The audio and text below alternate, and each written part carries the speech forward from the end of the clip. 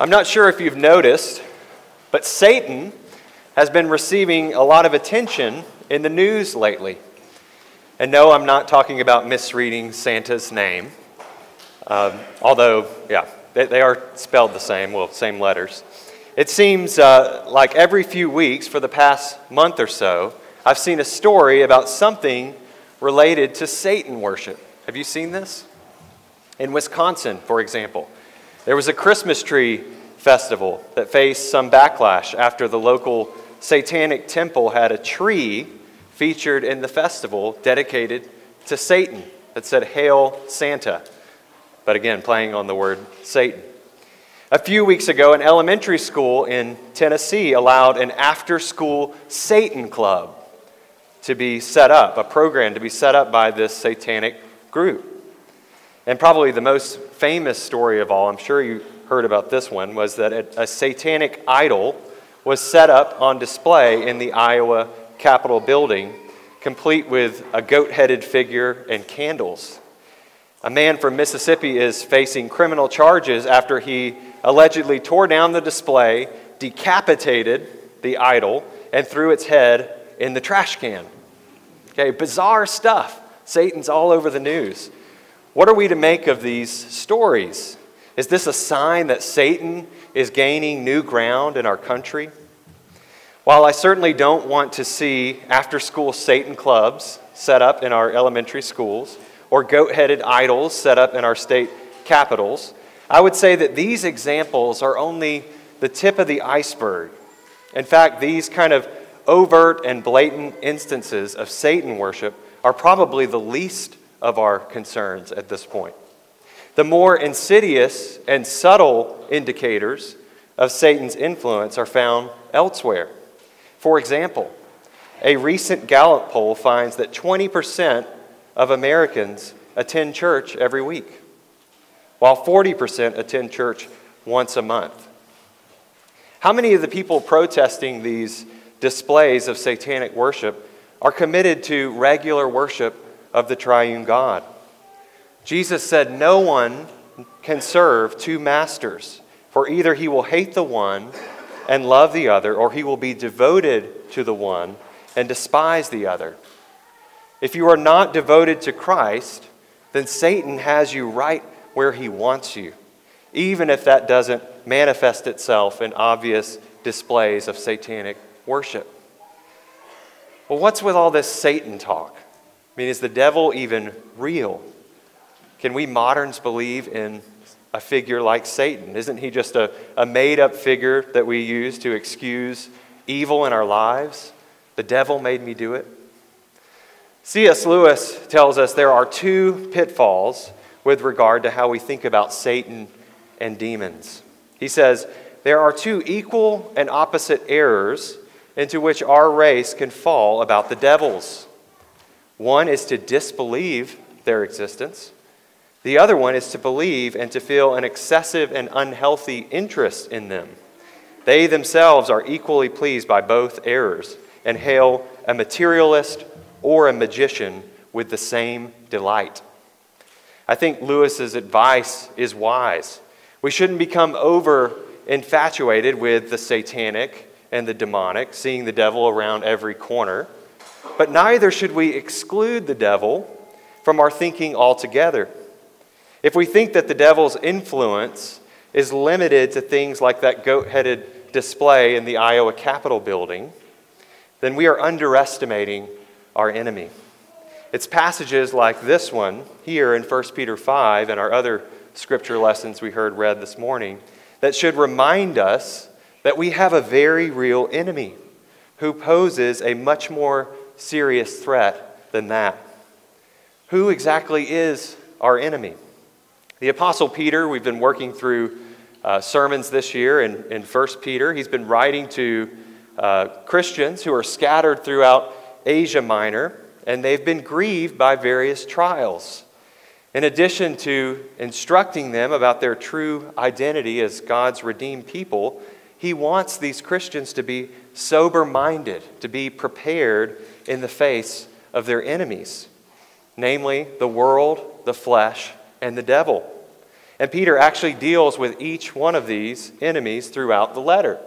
You'll remember back in chapter 1, he told them to be sober-minded. He says, therefore, preparing your minds for action and being sober-minded, set your hope fully on the grace that will be brought to you at the revelation of Jesus Christ.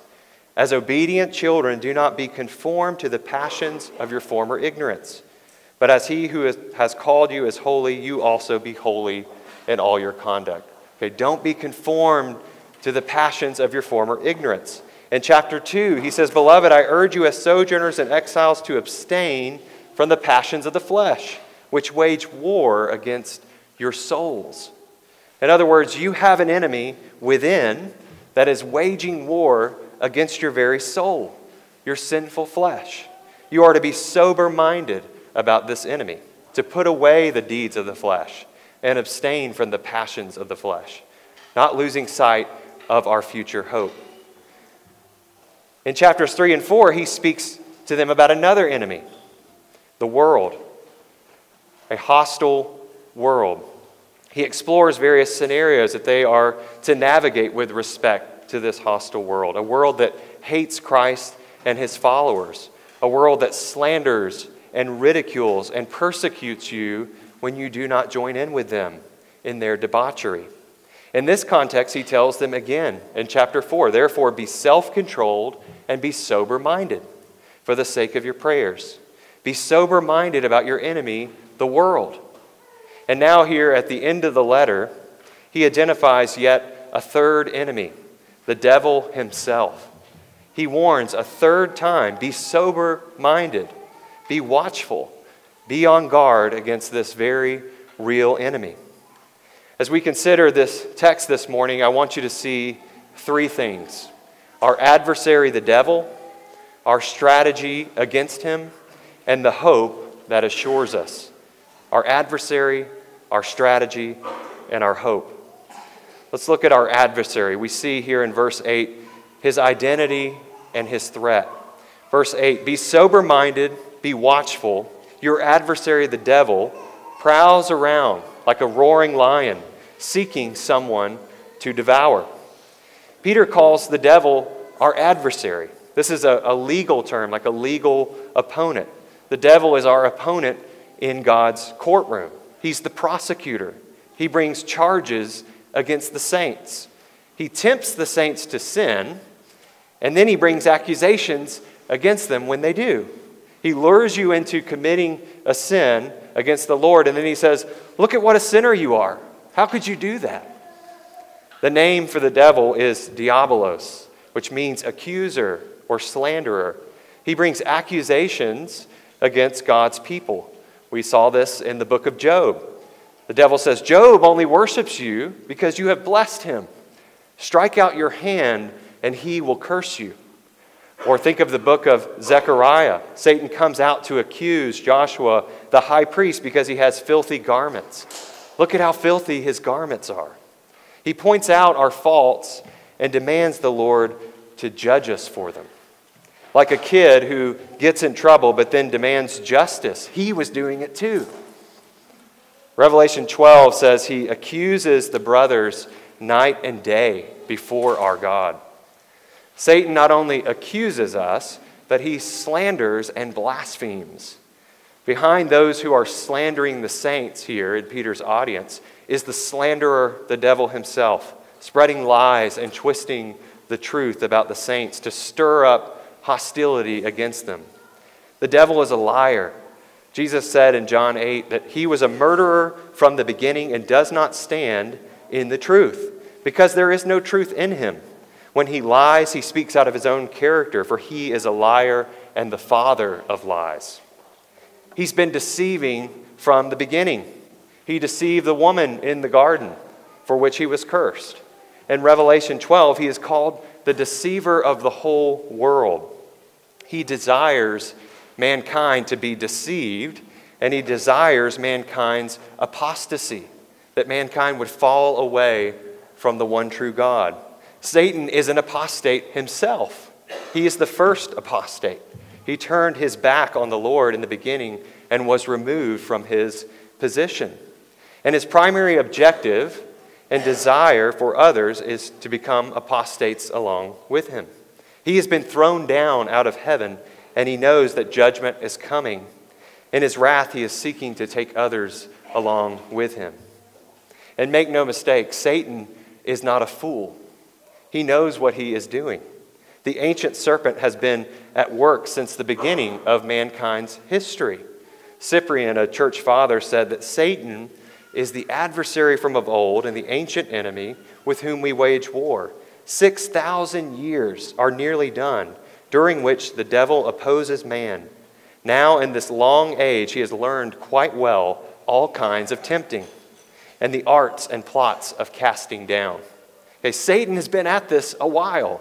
He knows a thing or two about deceiving men. Peter wants us to be sober-minded about this adversary. That is his identity. Let's consider his threat. Peter says the devil prowls around like a roaring lion, seeking someone to devour. Earlier in the chapter, Peter had been referring to the church as the flock of God, as a flock of sheep. The elders are to shepherd the flock under Jesus, the chief shepherd. Now he continues this metaphor by including the enemy of the flock, a prowling and roaring lion who is ready to devour the sheep. The lion roars to invoke fear in the sheep, to intimidate the sheep. Remember, these Christians that Peter is writing to are undergoing persecution from their neighbors. They're undergoing slanders, in some cases physical persecution. The fiery trial that they are undergoing is an occasion for Satan to intimidate the saints. He wants them to be afraid, to be fearful of rejection, of hardship, and of suffering. He seeks sheep to devour. What does it mean for the devil to devour someone? In this context, Christians, again, are being persecuted, and the temptation here is to compromise or to give up out of fear or hardship. As I said, Satan desires apostasy. He wants these Christians to turn back in the face of their persecution. He wants them to turn their back on Christ. Satan offers relief from ridicule, from hardship, and from suffering. He promises a better life, a life filled with ease and comfort and pleasure. That is the bait. That is the shiny lure that he uses to entice these suffering Christians. But it's another one of his lies. Cyprian again says, he lies so that he may deceive. He flatters so that he may harm. He promises good things so that he may bestow evil. He promises life so that he may kill. That is our adversary, his identity and the threat that he poses. What does Peter tell us to do? What are we to do in the face of this adversary? What is our defense against this opponent? Let's look at our strategy. It includes being watchful, resisting, and standing firm. First, being watchful. Verse 8 again. Peter says, be sober-minded, be watchful. We need to be watchful, to be alert to the real threat of our adversary. I mentioned that Peter uses this command to be sober-minded in 3 different places, and each time in the context of a different enemy that we face, the world, the flesh, and the devil. Just as we need to be aware and on guard against our own sinful flesh and to be alert against the world that is hostile to Christ, so we need to be awake and alert to the threat of the devil. He hates you. The devil hates you and wants to see you fall away from Christ. Peter says, stay awake and stay sober. As I've pointed out throughout my sermons on this letter, many times Peter's teaching is very obviously connected to events in his own life that is recorded for us in the Gospels and in the book of Acts. And this command is no exception. In our gospel lesson, Jesus tells Peter that Satan has demanded to have him. Okay, Satan has to ask permission to tempt God's people, just as he had to ask permission to tempt Job. But he demands to have Peter. He wants to sift him like wheat. He wants to shake him up so that he loses his faith in the Lord. Jesus knows that Peter is going to fall. He tells him this. But he assures Peter that he has prayed for him. He tells Peter that, I've prayed for you, that your faith would not ultimately fail. Jesus is confident that Peter will be restored. And he tells him, and when you have turned again, strengthen your brothers. Okay, that's what Peter's doing. He's turned again and he's strengthening his brothers. Strengthen your brothers with what you have learned through this trial. Peter needed to be humbled. I'll never do that, Lord. He fails. The Lord prayed, and now he is strengthening his brothers. When Jesus and the disciples go to the Garden of Gethsemane that very night, Jesus tells his disciples to watch and pray. Watch and pray that you may not fall into temptation. They kept falling asleep every time Jesus went off to pray, and Jesus returned and he said, "Why are you sleeping? Why do you keep falling asleep? Rise and pray that you may not enter into temptation." Peter and the apostles learned from this mistake, and they passed these same commands on to the church. We see this throughout the New Testament. Don't fall asleep. Watch and pray. Don't fall asleep. The devil never sleeps. He is prowling around, seeking someone to devour. Watch and pray. Practice spiritual discernment and alertness so that you may not fall into temptation. Paul says in Ephesians 6, keep alert with all perseverance, making supplication for all the saints. Watch and pray. Persevere in the faith by staying sober-minded and alert about this enemy. This doesn't mean that we need to see the devil, again, hiding around every corner, but we must not allow ourselves to be lulled asleep by the enemy. Satan wants nothing more than for you to forget that he exists. We need to remain vigilant against the schemes of the devil. Paul says in 2 Corinthians, we are not ignorant of Satan's designs, and he takes measures to not be outwitted by Satan. Pray as Jesus taught us, lead us not into temptation, but deliver us from the evil one. Don't be naive about spiritual battles. Look for the hook when you see the lure. Okay, look for the hook when you see Satan's lures. He offers you the good life, but his offer is empty. His ways lead to death. Be watchful. Secondly, we need to resist him. Verse 9, resist him firm in your faith, knowing that the same kinds of suffering are being experienced by your brotherhood throughout the world. Okay, Peter calls us to resist or to stand against Satan. Oppose your adversary. Renounce the devil and all his works. We just heard the baptismal vows again this morning. Do you renounce the devil and all his works, the vain pomp and false glory of the world, with all its covetous desires and the sinful inclinations of the flesh, so that you will not follow or be led by them?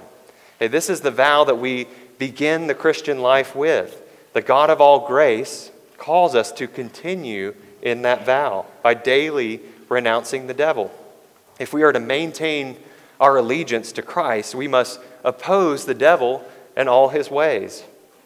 Peter shows us what this means positively. Okay, negatively, resist, oppose. Positively, he says, we oppose him by standing firm in the faith. Standing firm in the faith. Resist the devil firm in your faith. Did you notice what comes after the renouncing of Satan in the baptismal vows this morning? After we ask the candidate or sponsor to renounce the devil, we ask them to affirm the creed, to stand in the faith. Do you believe in God the Father Almighty? We resist Satan by trusting and believing in the triune God, by standing firm in the faith. Have confidence in God's word and promises. This is what it means to stand firm in the faith. Having confidence in God's promises, clinging to them, clinging to God's promises every day, praying for them in your life. Lead us not into temptation. Paul uses the same word for resist here in Ephesians 6. He says, therefore, take up the whole armor of God, that you may be able to withstand in the evil day. Okay, that's the same word, resist, that you can withstand in the evil day, and having done all, to stand firm. Paul holds those two things together. They're in agreement here. Stand firm to resist the devil. Paul calls us to take up the shield of faith. In all circumstances, take up the shield of faith with which you can extinguish all the flaming darts of the evil one. The way that you resist the devil and all his works is standing firm in the faith, trusting in the Lord and his word, and clinging to his promises. Hey, this makes sense when you think about the serpent tempting Eve. Did God really say? Is God really good? That's where it starts. When your trust in the Lord starts to erode, your faith starts to weaken. Peter also points out that part of resisting the devil is having knowledge of our brotherhood suffering throughout the world. In other words, encouragement from the church. Pastor Rich likes to point out, and he has in a few sermons, the truthfulness of that infamous sign found on I-65 south of here. Go to church or the devil will get you. You've seen the sign. Go to church or the devil will get you. How many people do you know that have left the faith did so after regularly attending church every week? Do people who apostatize just attend church every week and then one day decide, I'm going to leave the faith? No, it never happens that way. It doesn't work like that. For any number of reasons, people drift from the faith gradually, and usually the first thing to go is being disconnected from the body of Christ. They stop going to church. Think about kids who lose their faith when they go to college. What's the first thing to happen? They stop going to church. Okay, they get too busy, got sports, got too much concern with studies and so forth. They stop going to church. Go to church or the devil will get you. We are in a corporate battle, not merely an individual one. The devil wants to get you alone. He wants you to think you are alone. The roaring lion wants to single out the sheep who's all by itself. When you are separated from the flock, you are weak.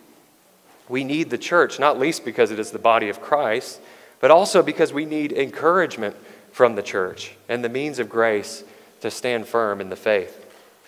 I'll mention again prayer. Prayer is another way in which another primary means for standing firm in the faith. In fact, Calvin said that prayer is the chief exercise of faith. Okay, it's the chief exercise. He calls prayer the chief exercise by which we daily receive God's benefits. Calvin goes on to say that by prayer, we dig up the treasures that were pointed out by the Lord's gospel and which our faith has gazed upon. Paul says in the spiritual warfare chapter in Ephesians 6 that we should be praying at all times in the Spirit with all prayer and supplication. Jesus told his disciples, watch and pray so that they would not fall into temptation.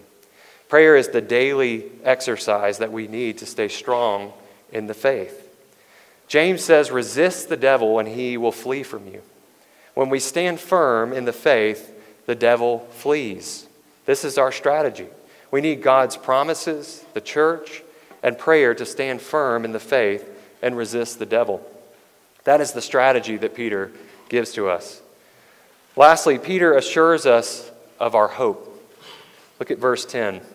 And after you have suffered a little while, the God of all grace, who has called you to his eternal glory in Christ, will himself restore, confirm, strengthen, and establish you.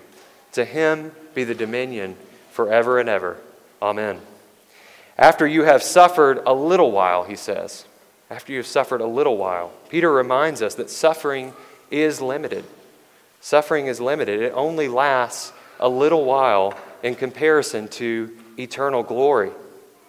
In chapter 1, he pointed out that we have a salvation that is ready to be revealed in the last time. He says, in this you rejoice, though now for a little while, if necessary, you have been grieved by various trials. In other words, don't lose perspective here. Satan wants you to believe the lie that giving up and experiencing temporary relief from the trial will result in glory. It doesn't. It doesn't. It results in greater pain and misery. It results in eternal sorrow and suffering. Peter says, hang on, cling to the hope of eternal glory in Christ. It will turn out to have only been a little while in comparison to eternity. Peter assures us with the hope that the God of all grace, who has called us to this eternal glory, is going to set everything right. He himself will do it. He will restore you.